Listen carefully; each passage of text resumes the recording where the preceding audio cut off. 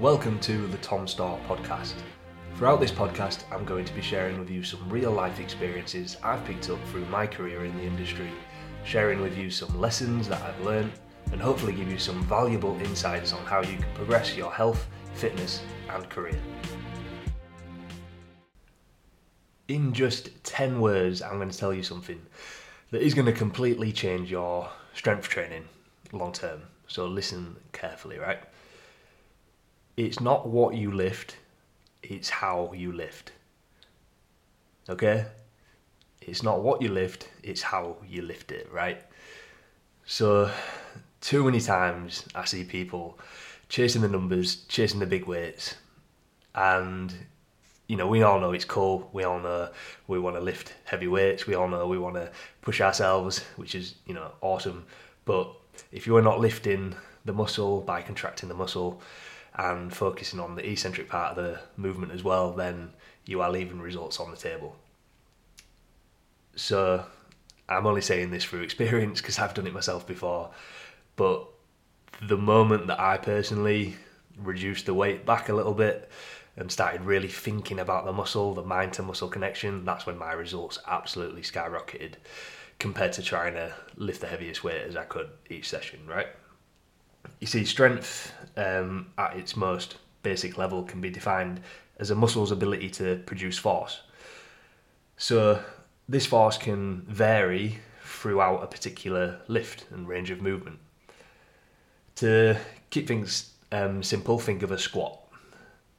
The force generated by the muscles to lock out at the top of the movement, the final part of the squat, will be very different to the focus needed to get out of what's called the hole at the bottom. Basically, muscle force and tension vary throughout all different movements.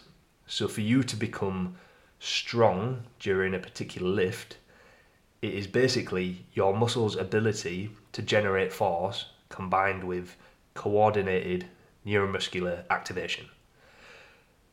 To put this simply, it's how effective you are at generating a force at the right times during the lift. So from the lockout position to in the hole position, technique is everything, guys.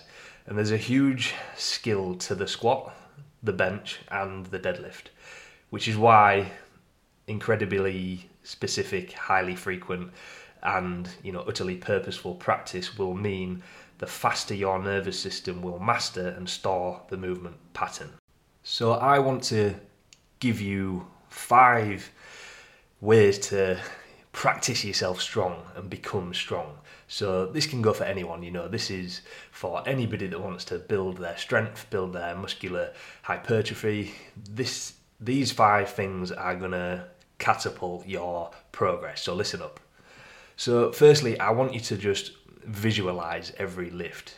If you can visualize how the movement is supposed to look and feel, and imagine as many details as possible, how the bar feels in your hand, the weight on your feet, and the load onto your back, this will give you a much more controlled focus on the actual lift because you are visualizing it. So once you've visualized and completed the lift, then analyze it. How did it feel? How did it look? What could be improved upon? And repeat that process for every set that you do so that you're not just walking into a lift and going from A to B. Because if you are doing that, then there's so much that could be improved if you're not really focused on it. So visualize and analyze your lifts.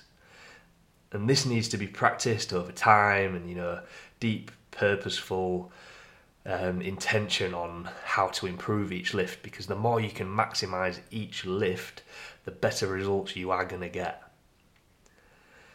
Number 2, lift without ego. Ego is going to be your worst enemy. Like I said at the start, it is not what you lift, but is how you lift it. The weights you use need to be, light enough that you're in control of the load, but heavy enough to force the body to perform the correct movement pattern and create a response.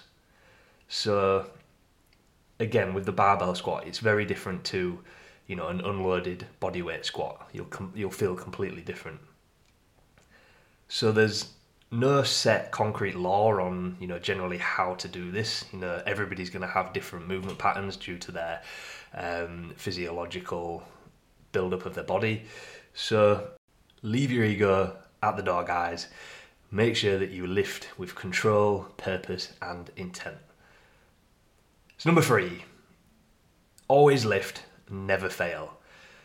So unless you are, really advanced with your training, if you're just kind of learning to lift, or if you're in the early stages, you need to avoid failure on your sets.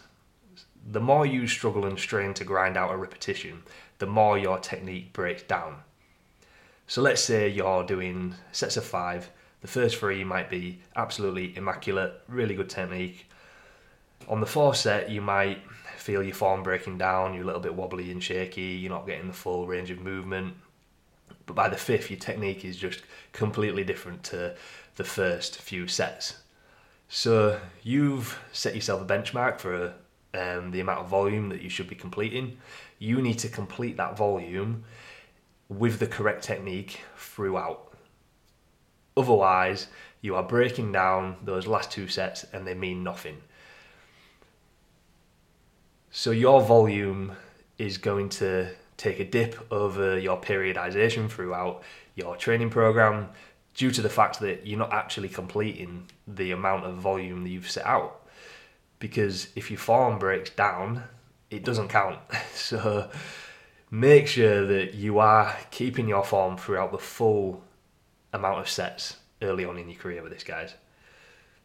So the thing that you need to understand is that you're ingraining the proper motor pattern you want to learn with every part of the work that you're doing. So number 4 is core activation for strength. So when you think about it, every lift that you do, your core is in some way activating. And for you to be super strong and stable, your core needs to be engaged to be able to hold your position and hold your form. So the tighter you get within your body, the more force you can generate. And the more force you generate, the more weight you can lift. So this is all part of something called Sherrington's law of irradiation. This means a muscle working hard recruits the neighbouring muscles, and if they are already part of the action, it amplifies their strength. The neural impulses emitted by the contracting muscle reach other muscles and turn them on, just like an electric current starts a motor. So this is why the squat, bench and deadlift are total body exercises. So what I want you to do from this point forwards is treat them as a full body exercise that you embrace tightness within your core.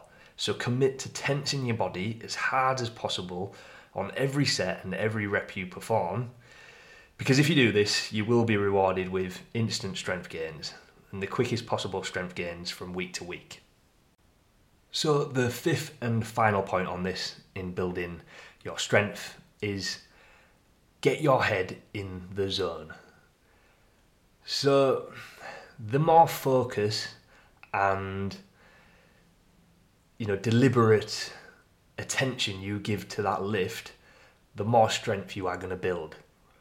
If you're half focused, you will only get half the strength. Your mind and your body are connected and they work in unison, okay? So when you are going into lifts and you're not really feeling it, you've just been on your phone looking at emails or texts or whatever it is, your focus is lost from that lift. You're not 100% in the lift. So what I want you to do going forwards with every training session, with every set, with every rep that you do, is to get your mind into that lift. Because if you can build up a level of intensity and purpose through every single repetition and set that you do, you're going to get much more of a desired outcome out of each of those reps and each of those sets.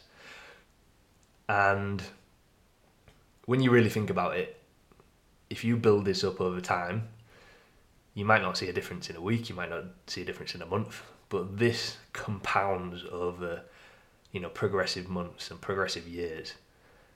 So if you can take this mentality throughout your training principles from now on, I can 100% guarantee you will be a much stronger, much leaner person in 2 years' time with this mentality than without it.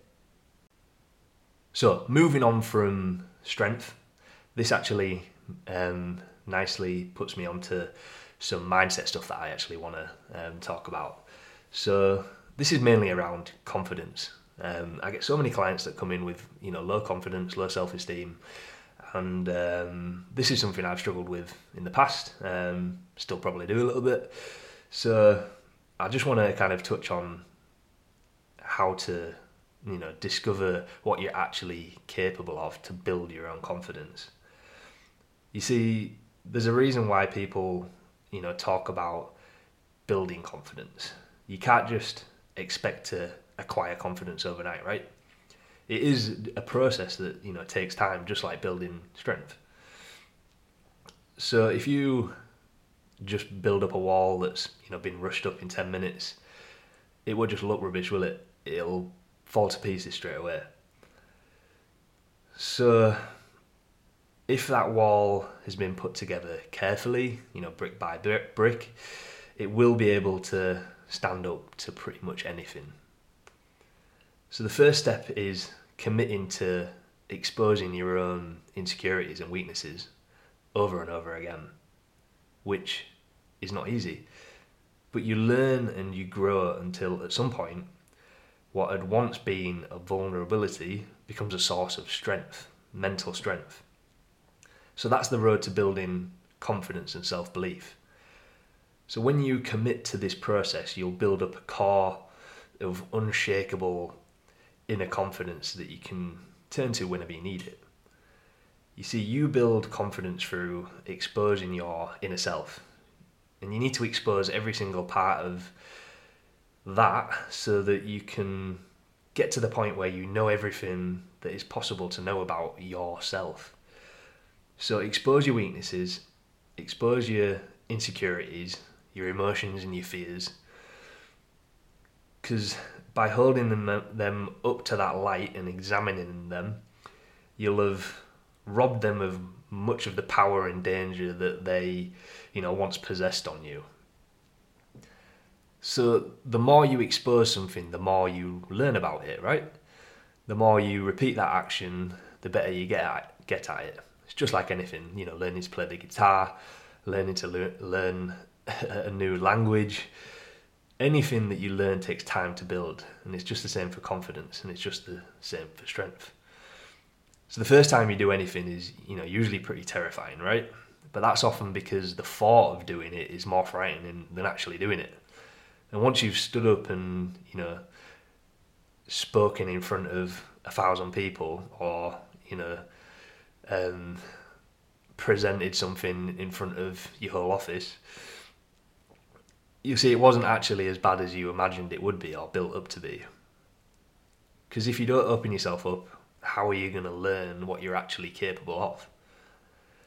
And of course, repeating the process is the hardest part of the whole thing, but that's what provides you with the consistency. You might feel, burned or damaged after that first experience. It might make you unwilling to try it again, but you have to persist with these things. Because what's essential is that you proceed carefully, you build confidence by taking little steps, and over time, these will add up to a big stride forward. So don't try to run before you can walk or anything like that.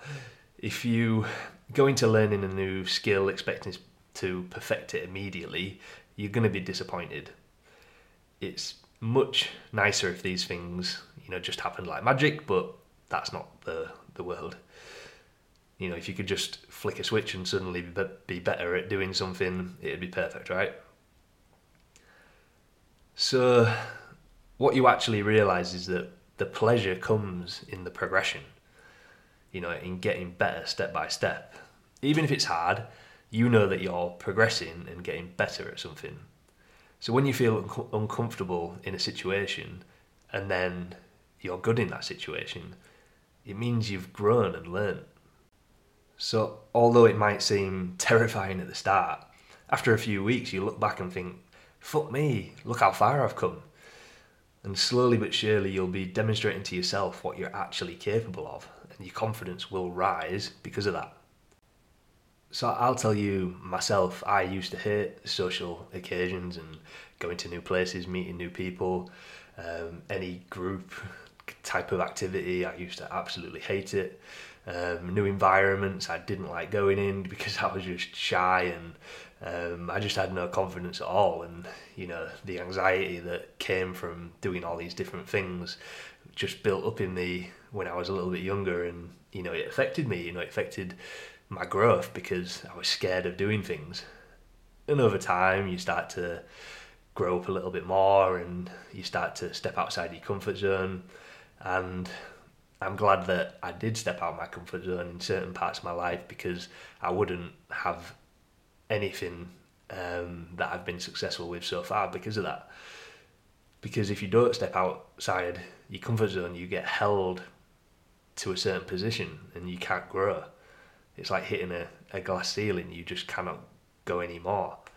So unless you start to put yourself in uncomfortable places, uncomfortable positions, and start to learn new things, then you're never really going to take any steps forward and feel the experiences of growth personally within yourself.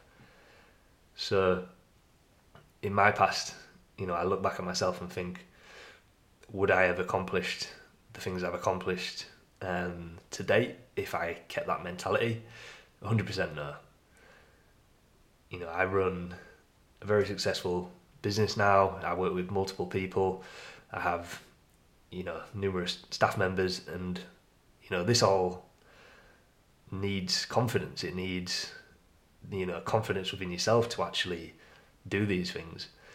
So my point with this is that if you step outside your comfort zone and start to build these building blocks within your own personal arsenal, then this is going to open up doors for you within your life, your health, your fitness, your career, whatever it is. It's going to build you into a better person, a better, more confident person.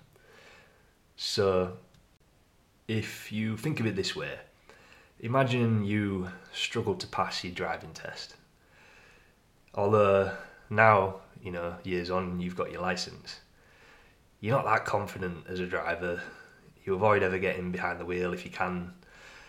And when you do have to drive somewhere, you steer clear of busy roads or tight parking spots. You don't reverse park. In your head, you're behaving perfectly rationally by avoiding something you're not good at. You're just protecting yourself. But with each challenge that you duck, you're digging a hole that will be harder and harder to escape from in the future if you need to use it. So not only have you convinced yourself that you're a terrible driver, you're also substantially limiting what you can do and where you can go. So, it doesn't have to be like that. You can become confident. You can become a confident driver. You simply need the opportunity to prove it to yourself. So, next time, get into your car, drive around.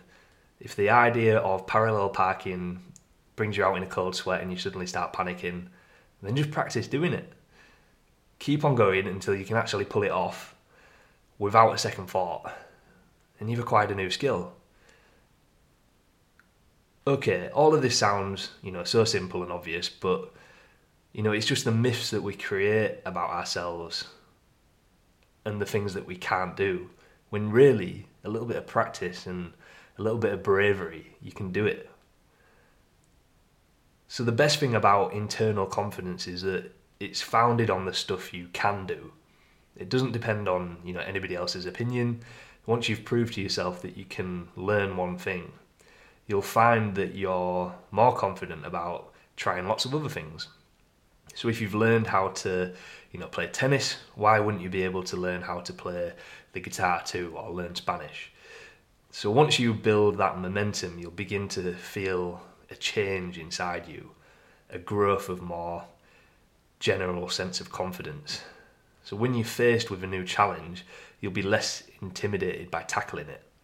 You'll feel more sure of your own thoughts and more able to listen to your personal instincts, because you've shown to yourself and everybody around you that you're the sort of person who can do stuff, even when it seems hard and complicated. And you can draw on this confidence during those moments, which come to us all when we are doubting ourselves. So what I want you to take away from this is that stepping outside of your comfort zone and trying to overcome those fears is going to help build your confidence and build your internal confidence to make your life easier. You just have to find that ability within yourself to make that first step and make that first change. And guys, this can go for absolutely anything in your life.